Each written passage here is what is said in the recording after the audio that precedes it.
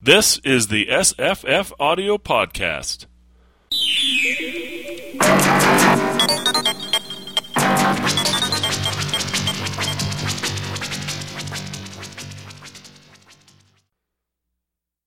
Hi, I'm Jesse. I'm Seth. I'm Misa.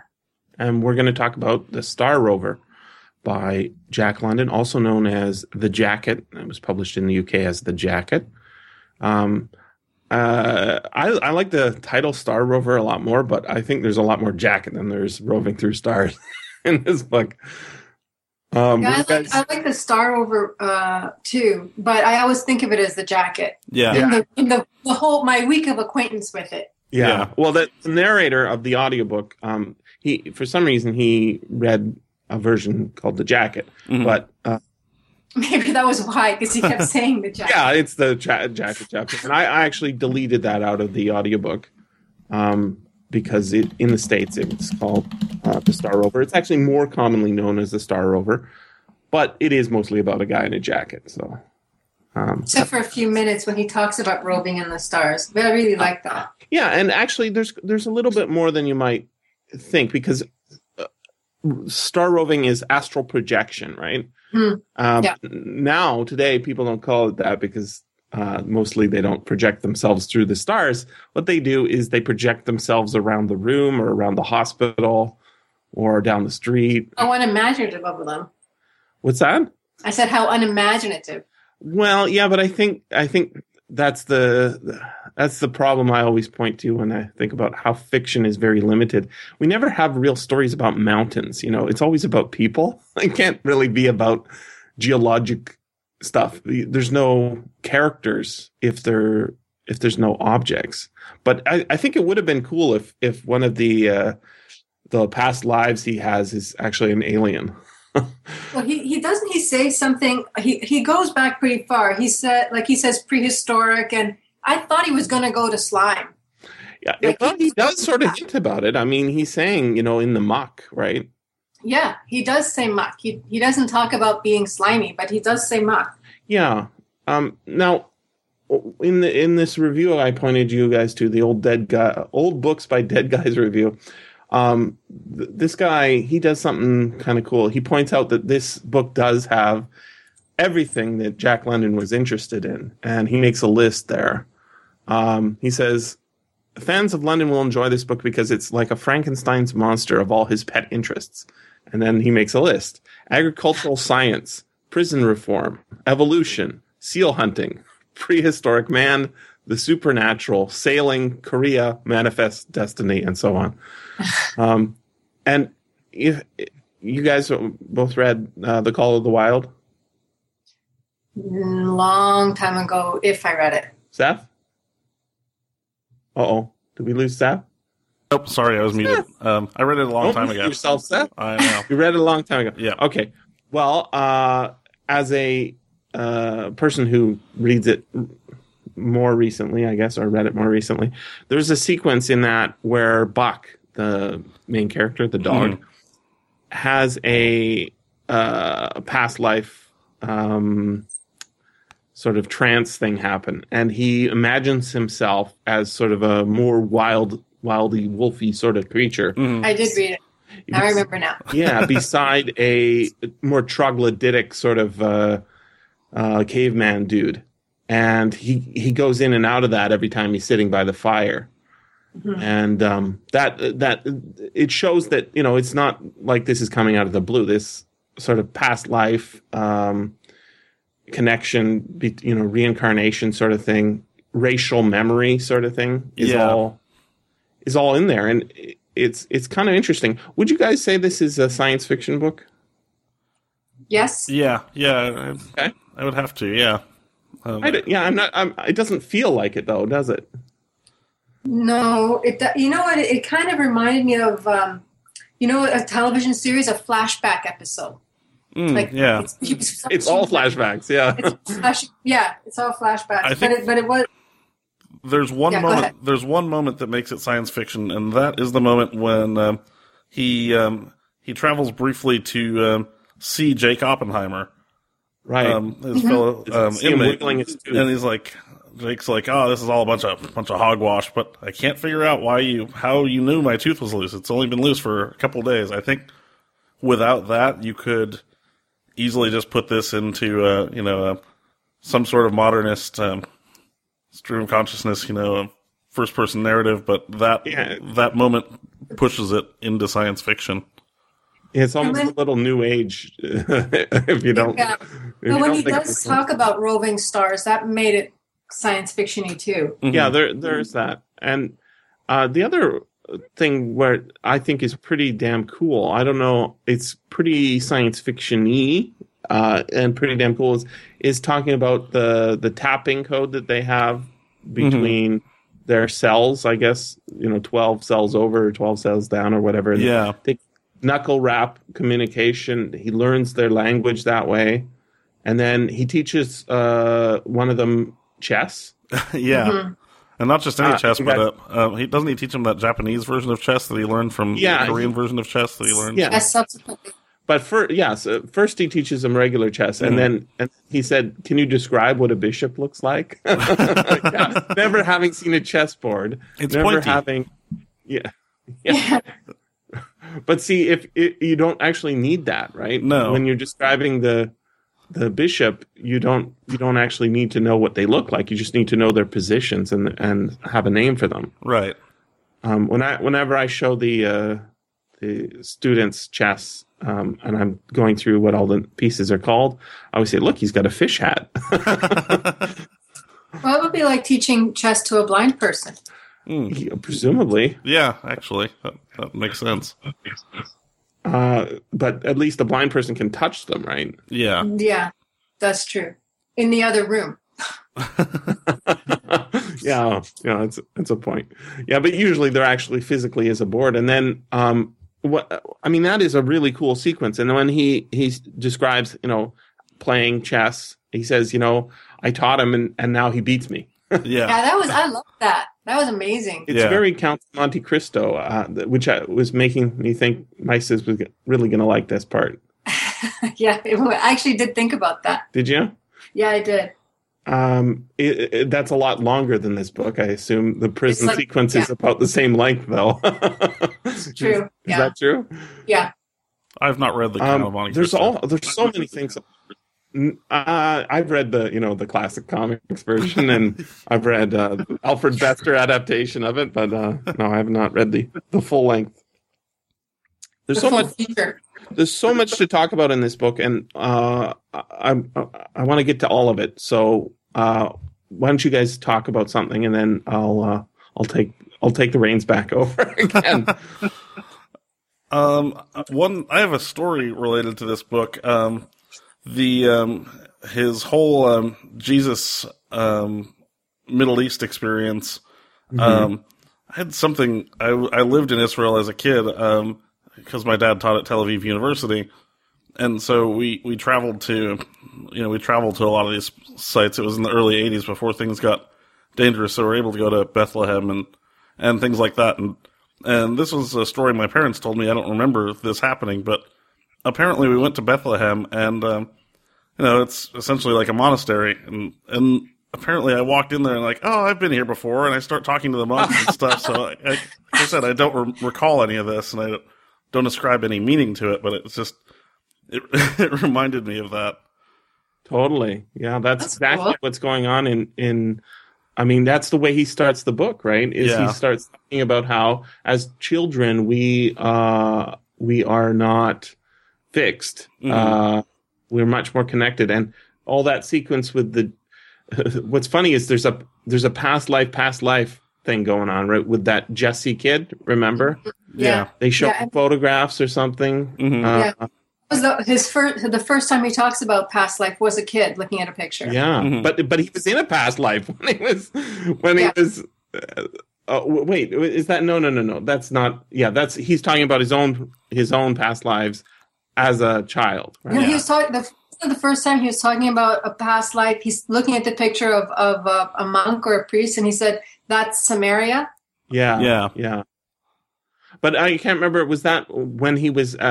That wasn't when he was Jesse the Mormon. No, that was fighter or the whatever. Jesse story. Right. It was actually a reference to the Jesus story, Right. but before we got into it. Yeah. Right.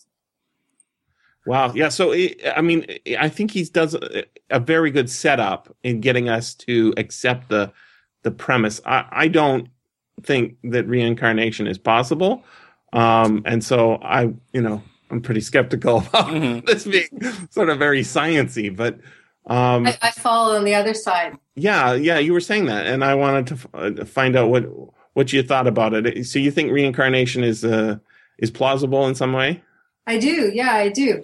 I think of it as sort of in like I didn't realize that me and Plato were sort of on the same page, Yeah. but I have read that he thought of reincarnation in terms of like just looking at life in general, the cyclical nature of life, like everything comes back, everything just turns. It doesn't change. It just, reappears in another form. And that's how I always thought of it too. I always thought it was just too limiting to think. I thought it was not fair. So I think You're absolutely right. It's not fair. So it's just too unfair for some people to have such a wonderful experience, and some people to have like the worst. It only becomes everybody gets everything. That's a very karmic look at how, trying to justify all the universal suffering that's happening, right? Right. Yeah. I just can't stand the thought of it being so lopsided life. Well, there's something you are talking. Plato does have this idea of people being his theory of why we can learn things is really, it's crazy, but it's fun. And that basically is that the trauma of birth makes you forget all of the knowledge that you know when you're in the land of the forms. Yeah. And when you are re-exposed to those things in life, like, for example, you see a car driving down the street, you say, "Oh, car, of course. I totally forgot about that." And I remember in university when we were talking about this, I was trying to get a handle on it. I'm talking with the professor. I was saying, so does that mean because you're talking about a chair, right? And chairs come in all different shapes and sizes. And is every kind of chair in there in, the land of the forms? And he said, well, yeah, it could be. I said, so if there's a car, there's a Dodge Dart in the land of the forms. Not just a car. It's like very specific model, with the dual overhead cams and all that, Well, assuming there's a multiverse, it's somewhere. Right. I guess, yeah. Well, but that it's sort of, I think there's something to language acquisition being, built in, but there isn't actual language built in.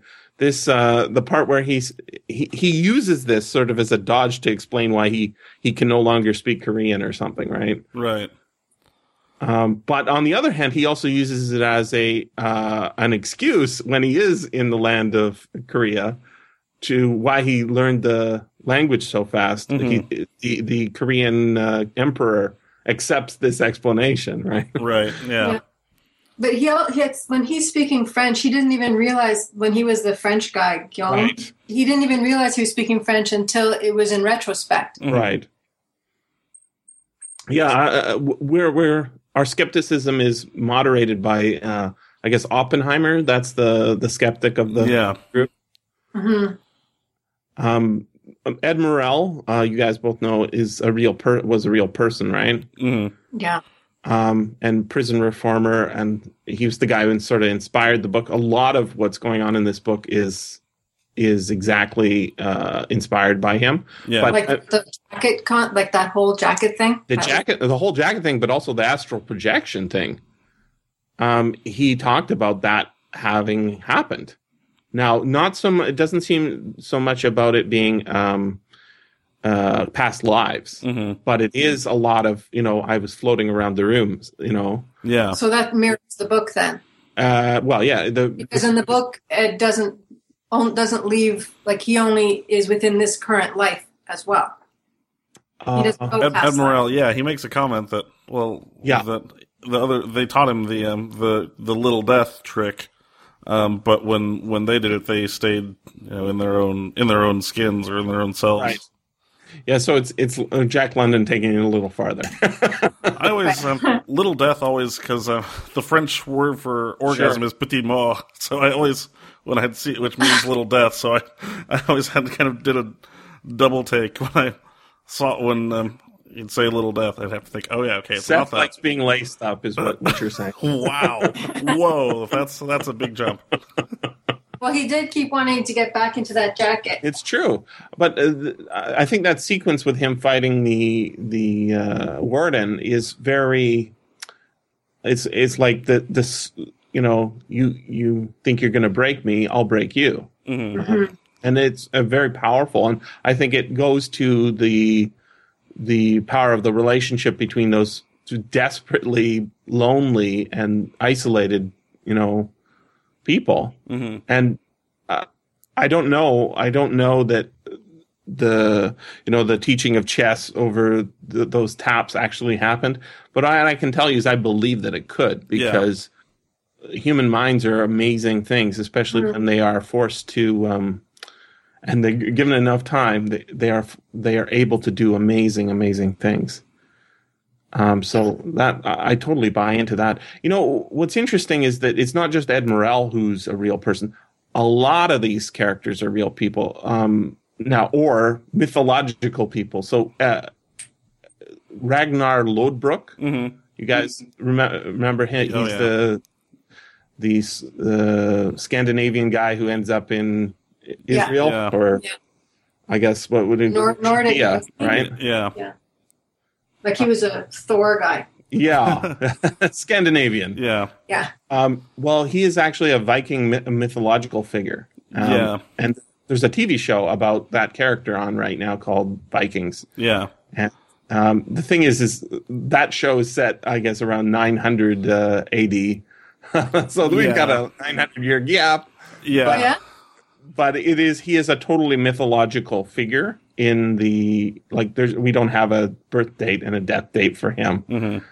And he seems to have done some amazingly Viking-esque saga sort of stuff. So it sort of fits that he could have been, 900 years off. Yeah, there's some anachronisms in that part. Like he talks about, I've actually read some Old Norse literature, and he talks about. So he mentions a character in one of the poems that he's references named Atli. Well, that's the Scandinavian rendition of Attila. So Attila hadn't been there wouldn't show up for another 400 years. So I don't think London really did his homework in a lot of you're saying that past life wasn't real? Oh my God! I know, right? But yeah, a lot of the things he's describing are pertinent to Scandinavia of maybe the 6th or 7th century, and I don't know that they were necessarily around.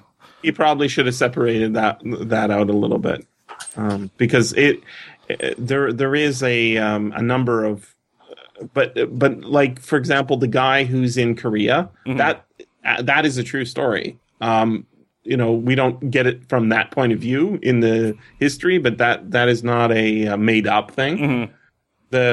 For example, Yi Sun Shin is mentioned very briefly, which tells us basically when this story is happening, and he's like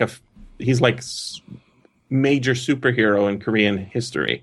He's like he built some things called the turtle ships that helped defend Korea from an invasion, and it's very accurate in the Korean perspective, at least. As it's almost like a Korean story is very. It has a Korean attitude. The fact that he's actually referencing real people and mythological people kind of makes sense in the overriding theme of the thing, because he said he practically calls himself everyman. Like my life is every man's life. So he's taking these lives that he attributes to his past lives sort of as a blanket to all of humanity. Yeah. In fact, so one of the reasons I figured out that reincarnation didn't make any sense when I was young was that I thought, okay, well, if that's true, there's two crazy people in the insane asylum, and one thinks he's Napoleon, the other one thinks he's Napoleon. Maybe one was, but they both can't be because unless what happens? Do souls like split apart and like you make copies so that they can go out? Because if you do a calculation just on the back of an envelope and you say how many people were alive 1,000 years ago, and then you go backwards, there's going to be more quote unquote new souls than there are old souls by a huge margin. Mm-hmm. So, like, if I was Napoleon and I had another past life and another past life and another past life, you would have none because I would have taken up the majority. You can't be such a hog. Yeah, that's right. And, Daryl Standing has at least 6 or 7, right? Hints at a lot more, yeah. Yeah, hints at a lot more. And then when he starts talking about women in chapter, what is it, 20 or 21? 22, yeah, 21, 22, yeah. Yeah, he basically says that they're all the same. His girlfriend in all of these is the same soul. He does kind of say that. It became like a poem, like an ode. Oh yeah, it's totally poetic. Well, there's also nice too. His reincarnation. But I wasn't sure if it was more metaphorical. I mean, I think that it was hard to tell whether he was being poetic there or actually referencing them all as the same one. Yeah. Well, he can also just be, the character can just be unreliable. There's that. His claims on what's actually happening. Is it revelation or is it deduction? Yeah. Mm-hmm. Well, it's interesting. Yeah, he does have it more than one way. Sorry, Seth, you go. Oh no, it's interesting that that his reincarnations. Misa was saying that the nice thing about reincarnations is it potentially balances things out, but it doesn't seem to balance things out for him. I mean, he always seems to come back as not necessarily noble or upper crust, but certainly there's a. He remarked near the end that like it'd be nice to come back as a farmer for a change and just have a farm and till the crops and tend to the goats, and so there's a sense that his reincarnation, there's something charmed or cursed about it, either one, which kind of leads me to this idea of the red wrath that seems to link all of his characters, and I don't know what you guys thought about that. Yeah, he say something about there were prior to people there were emotions or feelings, and then we inhabit it so then there's somebody that has a pity, like a terrible, I don't know, like he has wrath. So somebody's going around from happiness to happiness to happiness. Mm-hmm. Somebody's going around with whatever. Well, if you try and iron it out and make it make sense, I think you start seeing these errors. But one of the things would be, so I still as a kid I was trying to figure out, is this reincarnation stuff make any sense? Right? I explained how it doesn't. It's not fair if most people have 15 past lives and that guy has none, because that. I want to be somebody famous from history, right? That sort of thing.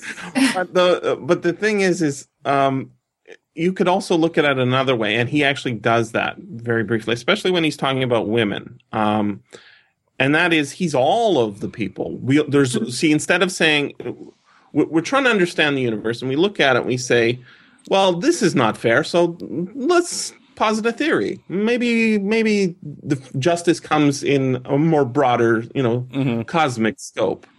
But then if you say, there's only a fewer number of souls, right, that are splashing around the universe, inhabiting bodies for a while, and then going and leaving them, then you trying to say cosmically, is there a balance, right? Well, animals obviously are not getting the same level of. He does talk about animals, but they're not getting the same level of soul activity as we are. What about trees? For that dog in Call of the Wild. That's right. What about the dog? Right? Yeah. What about trees? What about slugs? Right. Yeah. So we start looking at it that way. Here's one way to get out of that. You say, well, there is only one soul, right? Yeah, and that's right. And if there's only one soul, then that human back then that was Napoleon. Oh yeah, that was me, and it was you too, and it will be again. Or all future and past souls are outside of time, and that's right. That's everything, right? Yeah, if time is a single thing, and there is no past or present, that's right, or future, it's all one happening at once. But that also means then that he's torturing himself. Well, aren't we all? Oh, right. I've been reading Lucretius, or not. I haven't been reading. I read a book about Lucretius, who's this Roman philosopher, Epicurean philosopher, and I was just reading a book about how he was rediscovered in the Renaissance. But anyway, his whole philosophy is that, and it's remarkably perceptive for 2,000 years ago, that we're all just stuff. We're made of the stuff of stars, and that there's some sort of, he calls it a swerve. In fact, that's the title of the book I was reading. That somehow imbues the stuff with a soul or life, and doesn't quite get to the bottom of what it is. But at the end of the day, because Lucretius was writing, the gods, the Greco-Roman gods, were already sort of falling out of favor, but there were still a lot of superstitions, and he was basically saying, hey, none of this stuff matters. We're all just stuff. The thunderstorm does not mean that you didn't sacrifice enough at the temple. You're good. Just enjoy life and be a good person. How very current, modern. Yeah. Those documents are very interesting, being recovered from. There's a library in Pompeii that has like these scrolls that have been completely carbonized. Yeah, really. And what they're doing is they're peeling back layer by layer on the scrolls, trying to piece together what the documents are in books, and that's where the majority of it was like a school for what are these guys called? Epicureans, right? Yeah, yeah. Sounds fascinating. Imagine being there. Oh, and they had a garden too. Well, it's sad that the book I'm reading or read talks about that, and apparently the guys in the 18th century who found them, at first they sort of thought they were just briquettes, and they were cold. Yeah, they used them for fuel. It's so sad to think of how many countless great works of literature used to warm up someone's hands and heat a pot of coffee in the morning. Mm-hmm. Wow. Well, speaking of which, there's another way to read this book, and I think that's much more up my alley. I'm more on the Epicurean side of things. I don't think souls exist. I love thinking about ghosts and stuff, but that's just for fun. It's like they're cool, but they're totally bogus. But Bill and Ted's Bogus Journey, totally bogus. But what I do like about this book, and I think it is true, is that the alternate take on explaining how a man could have such memories, right?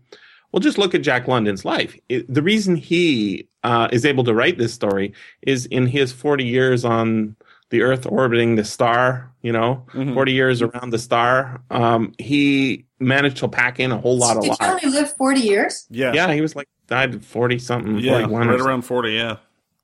Wow. So, he was a oyster pirate, which doesn't sound like, but an oyster pirate? He's an oyster pirate. He was also in the fish police, which is the opposite of the oyster pirates. He was a miner, right? He was a sailor. He was a reporter.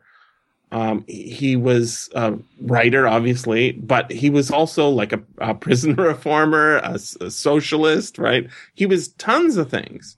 And the vast, length of his experiences is not the only way he experienced the universe. He also experienced it through books, which is what this is. And if you look at those stories, it's like when we finish this book, I felt, wow, this is a really powerful book.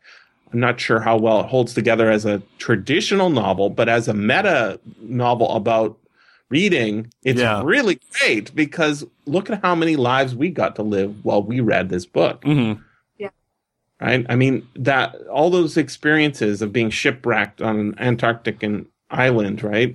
Being a prehistoric, caveman. Oh man, inventing the bow and then agriculture. Right? Yeah. Being a Roman centurion and a Viking, and being all of these. He's also like he's a Egyptian nameless monk or something as well. Briefly, yeah, that never got picked up again. Yeah. Something, I don't know, a Coptic monk. Yeah, or something. that never got picked up again. I was looking forward to more of that.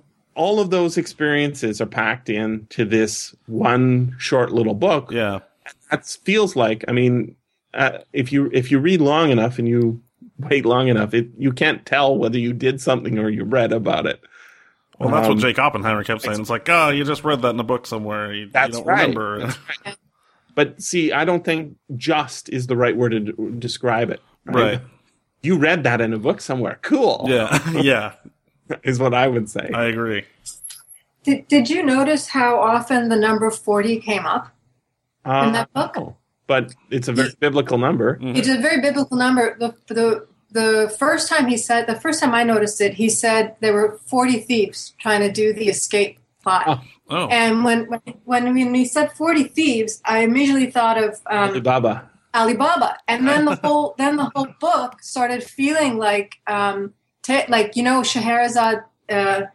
She tells 1,001 nights to the whoever he was, the sheikh or whatever, and that's sort of what it felt like. He was all those lives were like the stories going. Yeah, absolutely, that's nice.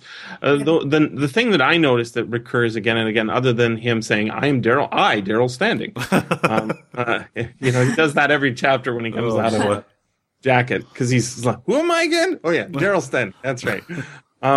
The thing that I notice is that there's a very subversive reading of the book that's very present, which is he's totally hallucinating everything. And the evidence for that is everywhere. So, for example, notice the number of incidents where some people are getting pinched or crushed or squeezed. So, remember there's a shipwreck? Oh, right. What happens? Two icebergs come crushing together, and he looks back, and it experiences that. There's another torture sequence where somebody is crushed or squeezed, right? That happens again and again. But also, it's like the water. He's being given water, and that's like the warden trying to give him water, right? Mm-hmm. He's rejecting it, and it's there's a whole bunch like that. There's the starvation in Korea, right? Yeah. He's for 40 years. You're right. There it is again, Maisa, right? 40 years he suffers in Korea, and he is starved. They're eating like he said he's gleaning the streets for grains of rice. Yeah. Yeah, rotten dog flesh. Yeah. Man. Oh, and rotten kimchi too. Yeah. Did you know, guys, that Jack London wrote a book about surfing? No. Yeah, he was really into it. Interesting. He went to Hawaii. That's one of the things that's not in here, but I think that think of also like the seal hunter guy. Yeah. The shipwreck seal hunter guy. Hence my PETA comment on Twitter. Yeah, well, but that's a true story. There was a guy named Daniel Foss who was shipwrecked in an Antarctic island, did all that, and did even carve on the ore. Really? Yeah, it's very hard to track down because whenever you do searches, this book comes up. Yeah, and I don't know if you guys notice either, but the Goodreads for this is huge. Oh wow! And almost all of the reviews are foreign. They're like Italian or Spanish or something. I heard something on CBC earlier. I think it might have been today. And some guy was following. He was rating things on Wikipedia, and he said the more languages. Like he was actually talking about celebrities, and he said the more languages somebody is referenced in, the actual higher their ranking is on, fame. So like if this is mentioned in a whole bunch of different languages, that sort of takes it up to the top. Yeah. Well, up to the top in fame. Yeah, I think I heard a preview of that guy going to be on. Yeah. What show was that? I don't remember. Female host. Okay. 50-50 might have been. Was it yesterday? Yeah, yesterday. Okay, I'll look it up.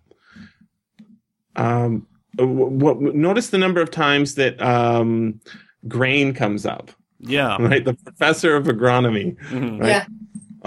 He not only does the professor of agronomy, talk about grain in Korea, he also talks about inventing agronomy, right? Agriculture. Yeah, pretty much, yeah. He invents everything. He invented riding a horse too. That's true. That's true. But then I think it's interesting. Like if you wanted to read it not as, these are things really happening, but these are things he's remembering. These are things that he's, hallucinating, mm-hmm. because that's the much more reasonable way to explain it. Then you can totally buy into that just by looking at the number of things that, come up again and again. Well, like that part was sort of like, the whole thing is like the evolution of the human race through the book. Yeah, but he specifically talks about it. He talks about being in the womb and a fetus evolving through the stages of evolution. Then he does it again as humanity through the experiences. It's very subtle though, because he's saying that the human soul doesn't change. What changes is the culture. Like there's moral cultural improvement, but there isn't human improvement. So if you took a person from caveman days and you put him into modern culture, raised him up, he would have the values of the culture around him. Is what I'm thinking he's trying to say. It's a little bit unclear. But. Yeah, he does say that, and he ties it into the whole prison reform thing too. 2,000 years after Christ, we're about to hang a man. Gosh, there's so many powerful scenes around that through reporters Absolutely. at the end, and he feels sorry. He feels sorrier for them than he does for himself. Yeah, did you notice the line? He said something about very few men or women have suffered years in a jacket. That was my good fortune. Right. Well, Ed Murrell, he had those things happening to him, and he was the advocate for prison reform, right? He was the guy who was going around lecturing, and he actually did make those changes. Like he got a lot of things changed. If you read his story on Wikipedia, there's no photograph of him. There's a sketch of him on another website. But he did make a huge impact. After London died, he made a huge impact on changing these sort of terrible practices of torturing prisoners. And the thing is that all that sequence about the dynamite, that is totally from Ed Murrell's story. He was accused of of hiding guns in the prison. Dynamiter curtains. Right, dynamiter curtains. But it also reminds you of, things like Guantanamo Bay. Like if you are torturing people to try and get them to confess to things that they actually had no involvement in, you cannot make them give you information that's not there. Right. But then I was thinking, well, maybe he could astrally project, find out where some real bad guys are. Yeah. Give them the police that way. Give them something. And I think that there's some value in watching the movie after you've read the book. A lot of people didn't like the movie. A lot of people thought it was fabulous. I was sort of thinking it's a good movie. I'm talking about the 2005 movie starring Adrian Brody called The Jacket. It's got some value, especially if you read the book first, because it does something different. It's much more modest in its scope, and it's more about time travel than anything else. Did you watch it, Maisa? I did. I liked it. It was sort of like opposite world of the book, though. Yeah, it is kind of, right? because it's set in I guess 1992 and 2007. Movies from 2005, so it was a little bit set in the future, but it doesn't feel like a science fiction movie as much as something else. But he uses information from the future to affect the past. Mm-hmm. And then he escapes. He only went forward as opposed to only. Yeah, he only goes forward. Interesting. But yeah, it's kind of, it's mixed up because he's brain damaged or something. He's got some brain trauma, and there's a sort of a unresolved thread about a murder that if you don't think too hard about, you might not notice. But yeah, like there's a murderer who just got away with something. But I think it's worth watching. It complements the book somehow. It's much more modest than the book's scope. There was also a 1923 or 1920 movie version, but it silent apparently film, has been completely lost. But it did, it kept the character Daryl Standing name. And the other thing that I thought was funny about the movie, Mice, I don't know if you noticed, the main character's name was Jax. Yeah. And then there was a girl named Jackie. And of course no, you know what? No, I didn't. And of course he's in a jacket. Oh man! And then it's written by a guy named Jack London. Jack. So Jack. It's not exactly over the top brilliant in that respect, but it was cute. I thought it was cute. Nice homage. Yeah, it's funny though. There is no credit to. I was looking. I was waiting. There was nothing. No, there's no hint that Jack London had anything to do with the plot. That's and I kind of see why, because it is so disconnected from. It is kind of like an inverted, much smaller version of this book. Yeah. Mm-hmm. I was interested to see how they would do the jacket. Yeah, it didn't look tight enough to me. So like Daryl. Yeah. Well, all the sequences with him, like them stepping on him and pulling, and then trying to. Yeah, they needed that guy, the prisoner, to step on him. The one that wanted to get out and see his girlfriend. That's right. Wow. Definitely need more. But I did like the putting him in a morgue book drawer. That was creepy and updated.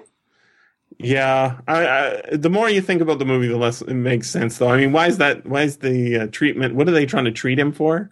Exactly, it's not at all clear. It was some fantasy for that crazy doctor. I think. Yeah, but yeah, it's not really worth thinking too hard about. However, I think the Star Rover is worth thinking about. There's a lot going on, and the experience is very impressive. I mean, we read. Do all three of us read the Iron Heel? Seth, were you there? No, I missed that. Oh, okay. I like this even more than the Iron Heel. What did you think, Misa? I liked it. It certainly flowed easier. It was a much easier read than the Iron Heel. And I did like it. I love the ideas in the Iron Heel because of my let's try and make everybody equal and let's all get along. let's all have things fair and nice. Fair. Let's be fair. But this one was way more swashbuckling fun. Mm-hmm. Given that the guy's completely buckled in and not splashing at all, but yeah. I think that's pretty good stuff.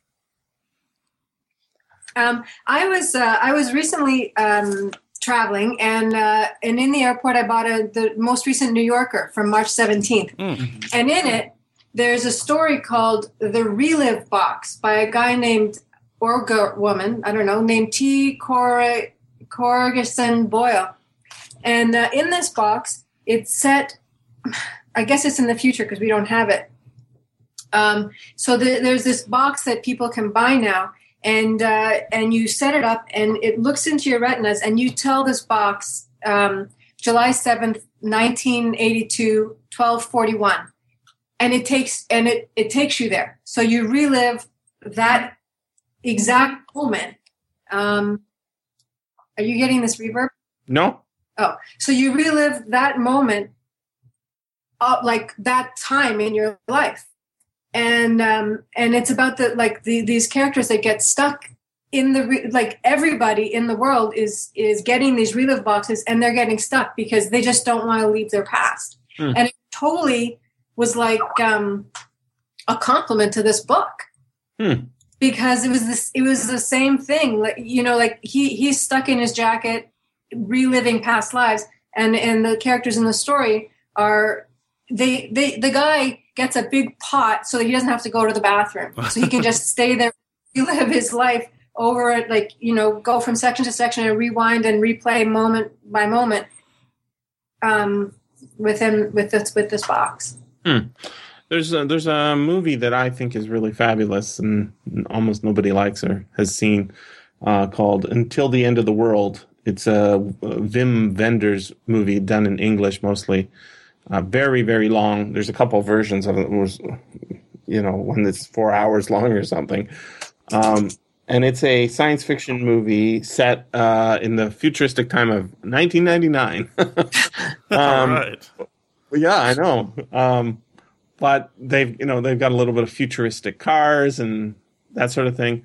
But there's a whole background going on to it. But the thing that everybody's chasing is a machine that can let you relive your dreams.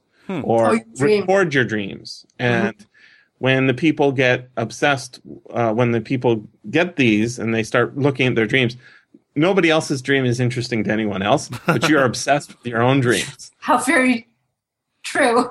Right? And it is true. But also think about, Daryl Standing learns to sleep, right? He learns to train himself to sleep when he's locked up in solitary confinement, when he's not in the jacket. He's cultivated sleep. He's learned to sleep. He's figured out how to sleep, 18 hours a day, because if you don't, you go crazy, right? You're just bored out of your mind and afraid and thoughts whirling around and around and around. Yeah. When I understand that when people are depressed, sleep is very attractive. Yeah. Because it lets you escape from that. Well, in the jacket, it's like while he's wearing the jacket, it's like he's cultivating his sleep. I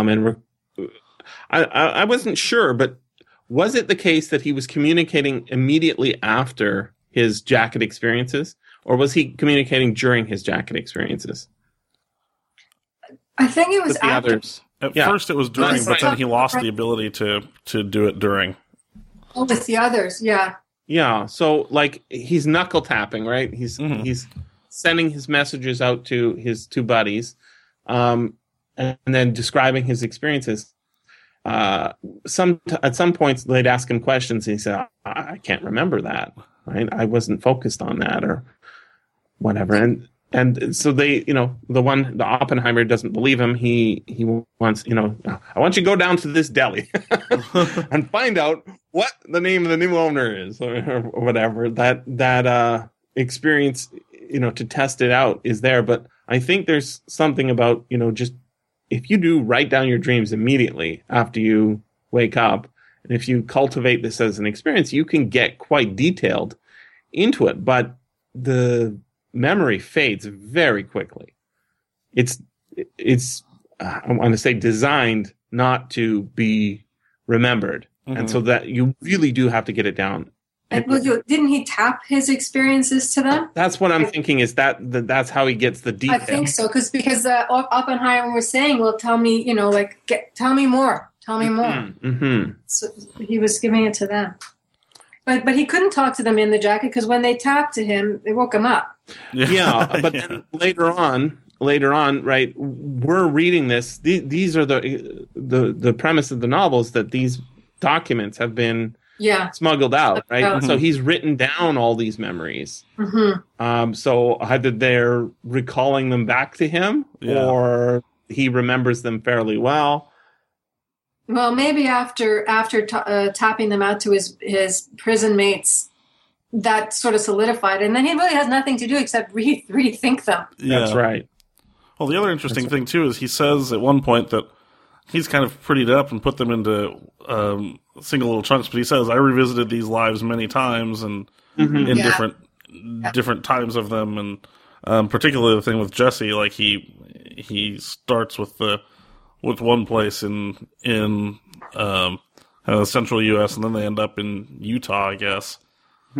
Yeah, there were 40 caravans. Yeah. By the way, that was a true thing as well. There was a massacre or something that was that is a historical event. So I don't know that the character Jesse was a real person, but I do know that, like Jack London loves history. He loves mythology. He loves all that stuff. He's putting the stuff in not because he's making it up, but because he thinks it's cool. So a lot of people criticize this book as being sort of a collection of short stories that are unconnected, except by this sort of weak. They think of it like as a fix-up or something, right? Where you take a whole bunch of separate short stories and put them all together. But I see why they would think that, but I think as a novel, it's actually quite good because it has this push of I'm going to be hung, and it's got this situation where somebody is completely isolated, right, and this is a reaction to that, and that makes me think that it totally works, even though. Yeah, it could be argued that it reads like a collection of jumbled short stories that just show off Jack London's interest. But when you get to that chapter where he starts talking about women and how women are so important to men, and his sexism is probably more on evidence here than his racism. Yeah, not that there's not racism, but I mean his Aryan characters, literally Aryan characters. Notice his past lives are all basically, except for the Egyptian Coptic guy, they're all blonde haired, blue eyed guys. Yeah, with big muscles and very tall. Very what they called him the mighty one or something in Korea, right? Yeah. And in the Roman Republic, when he's friends with Pontius Pilate or whatever, same story. Right? So Miriam in that section was Mary Magdalene. Am I reading that right? I don't know. It's very. It seems like there's a lot of sort of pseudo biblical mythology going on there. Yeah, I think it's. I mean, we don't see Pontius Pilate from that much in the Bible, right? His point of view is pretty limited. Yeah. So it's pretty interesting, but I'm not a biblical scholar or a scholar of that era. So no, me either. No, I don't know either. Well, Seth, can you say anything about the French section? Because that's a little more your area, right? Yeah, a little bit. Actually, the Old Norse stuff is the thing I'm most qualified to talk about. I mean, really? The French section, though, I mean, I did realize there are a couple of the names he got seem to be names from, again, going to his love of history. There are a couple of chronicles of the Crusades. One was written by a guy named de Joinville, and another one was written by a guy named Villehardouin, who is the foppish guy who ends up killing him. Right. So running him through by accident. I did notice the names, but that was the only thing I really got out of that. I can't even remember what, and I think it's kind of late medieval France. It felt like, but yeah, I didn't get any other real takeaways other than he's throwing in historical names here, which fits with everything else we've been talking about. One other note, somebody was one of the reviews was pointing out that this is right before Jack London dies. Yeah, and he was taking. Is this one of his last books? Yeah, I think so. I think it's his last. I mean, he wrote some other stories, but I think it's his last full length novel. Somebody was pointing out that he was taking a lot of morphine. He actually dies of an overdose of morphine. And there's always been a tie between, well, I don't know if there's always been. There has long been a tie between morphine and opiates and astral projection sort of stories. We did a story by H.P. Lovecraft called Hypnos, which is pretty much like that. And there's a French poets and stuff. Well, as a preview, we're going to talk about Coleridge in a couple of months, Rhyme of the Ancient Mariner, but Kubla Khan was reportedly written kind of wake up after an opium dream. A vision of an opium dream. And the thing is I don't think that the pleasure domes of Kubla Khan look exactly like they do in the poem in real Probably life. not, yeah. But they're cool. They sure are. They're cool. And I think the strongest thing I've ever taken was codeine, and it wasn't very much. So I don't know how close this is, but I would guess there's some sort of relation between dopey dreams and semi-conscious dreams with happy thoughts, and because there people did past life regression was sort of a thing, right? That people were into. Mm-hmm. Still is, yeah. I guess so. I don't hear about it much anymore. I have a friend who does it here. I haven't had her do it with me, but I do have a friend who does it. So, and yeah. So, what do you think? I don't know. I'd be up for trying it. Yeah, so would I. Yeah, of course, I was Cleopatra, as all women were. Right. Absolutely. But then you're also like the toady who has to go and clean the scullery, Cleopatra's toilet. Yeah. You're everybody, right? Yeah. So why focus? Why do I always have to focus on the celebrities? Can't I get? Can't I be a farmer? Some spirit carriers. It's like our farmer's wife. Excuse me. Yeah. Exactly. I don't know. There's something about there's this thing confabulation. You guys know about this? It's where you've got sort of a person you need to ask questions about what they saw in a witness. Like if you're having a trial and there's somebody who was a car accident or something, people who are asked to report on what they saw are incredibly subject to bias of what they are expected to say. Mm-hmm. And it's not like saying everybody is exactly equal on this, but if you have a video camera recording an incident, and then you ask people what happened, and you don't show them the video, but you just ask them what they witnessed, oftentimes their narrative doesn't match reality very closely. Right. The disconnection between sometimes they're not even looking in that direction, and yet they are able to witness, provide testimony as to what happened. Yeah. And it's not like they're lying exactly necessarily. It's more like they think they were actually witnessing something when in fact they were not. And also, if you tell them they saw something, a lot of the time they'll actually believe that they did. Like memory's that malleable. Right. Yeah. And it even goes to Seth. You were saying as a kid your parents told you, what you said, and I don't have a memory of that, but you have a memory of them telling you that. Yeah, right? Exactly. Now, what actually happened versus what your parents say happened. Yeah, I don't know. My mom tells me that the first word I ever spoke was my own name. Apparently, we were on a ferry going from one place to another, and they were really worried about me not being able to speak, which is not a problem anymore. And then some stranger comes up and say, "Hey, what's your name?" And Jesse. They go, yes. But I don't remember that.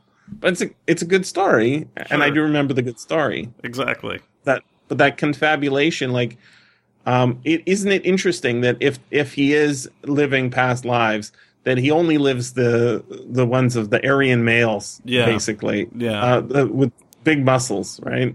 He doesn't live the ones where he's a serf, and he gets run over by a big horse. Yeah. Well, he does say I lived. I was the mother. I brought up. I was the child. I was the like. He says that he did experience the spectrum, but he's only choosing to tell us the exciting ones. Like right, yeah, right. You know, like why do we want to hear when he was, boring? I guess. But the thing is isn't that what people say when they're having past lives as well, right? It's like, I was Napoleon's butler, but it's more cool if I'm Napoleon, right? And but the thing is if past lives are to make any sense, you can't have them shared out, can you? I mean, not in the way that they you go down to the past life store and you say, hey, I want to relive some past lives. What do you got for me, right? It's not like you get to choose. It sounds Total Recall-ish. Yeah, exactly, right? And that's how Total Recall works. You get to choose your memory artificial memory. Mm-hmm. Mm-hmm. Very we're tying it into Philip K. Dick now, aren't we? Yep. Good. Yeah, I'm surprised I'm the one who did that. Yeah, good job, Seth. Thank you. Now it's your turn to make a Tolkien reference. Well, yeah, that's what you were saying.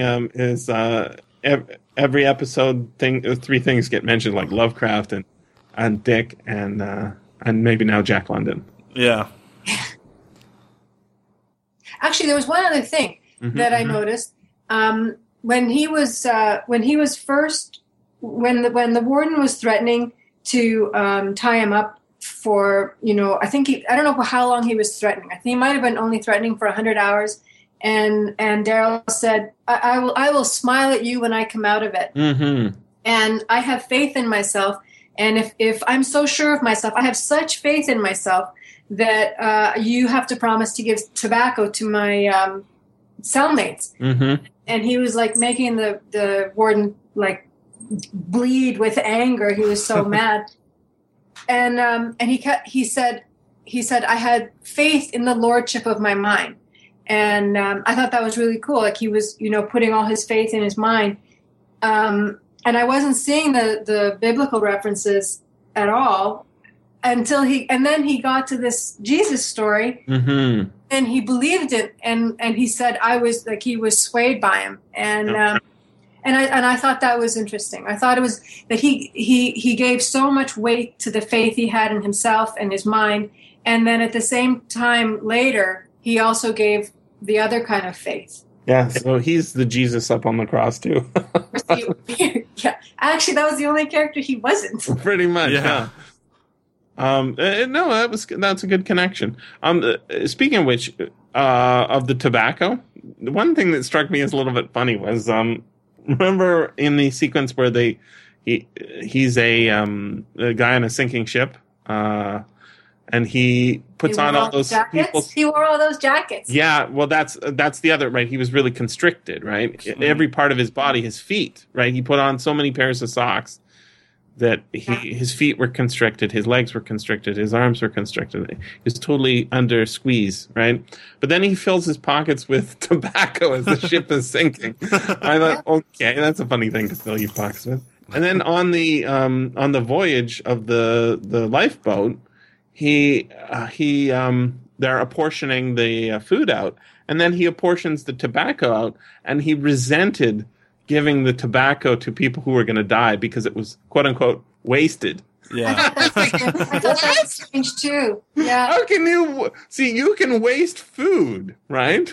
You can waste food on dying people, but can you waste tobacco on dying people? As opposed to bequeathing it as a gift, your final gift. It was a waste. They took the clothes off of the guys who died, right? You can't get that tobacco back. Yeah, you wouldn't want to. There was another thing. I was waiting for a cannibal story there. Me too. I think that almost happened, right?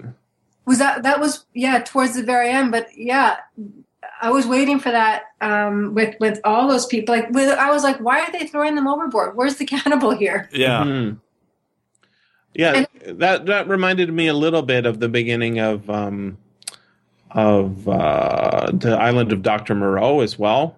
I don't know if you guys read that. No. But in the Island of Dr. Moreau, there's a lifeboat ship is there's actually a collision between two ships in the South Pacific, and the main character jumps on board a lifeboat with two other people, just as it is in the end. By the way, another nice match for the guys in the dungeon, right? The three guys on the boat. Mm-hmm.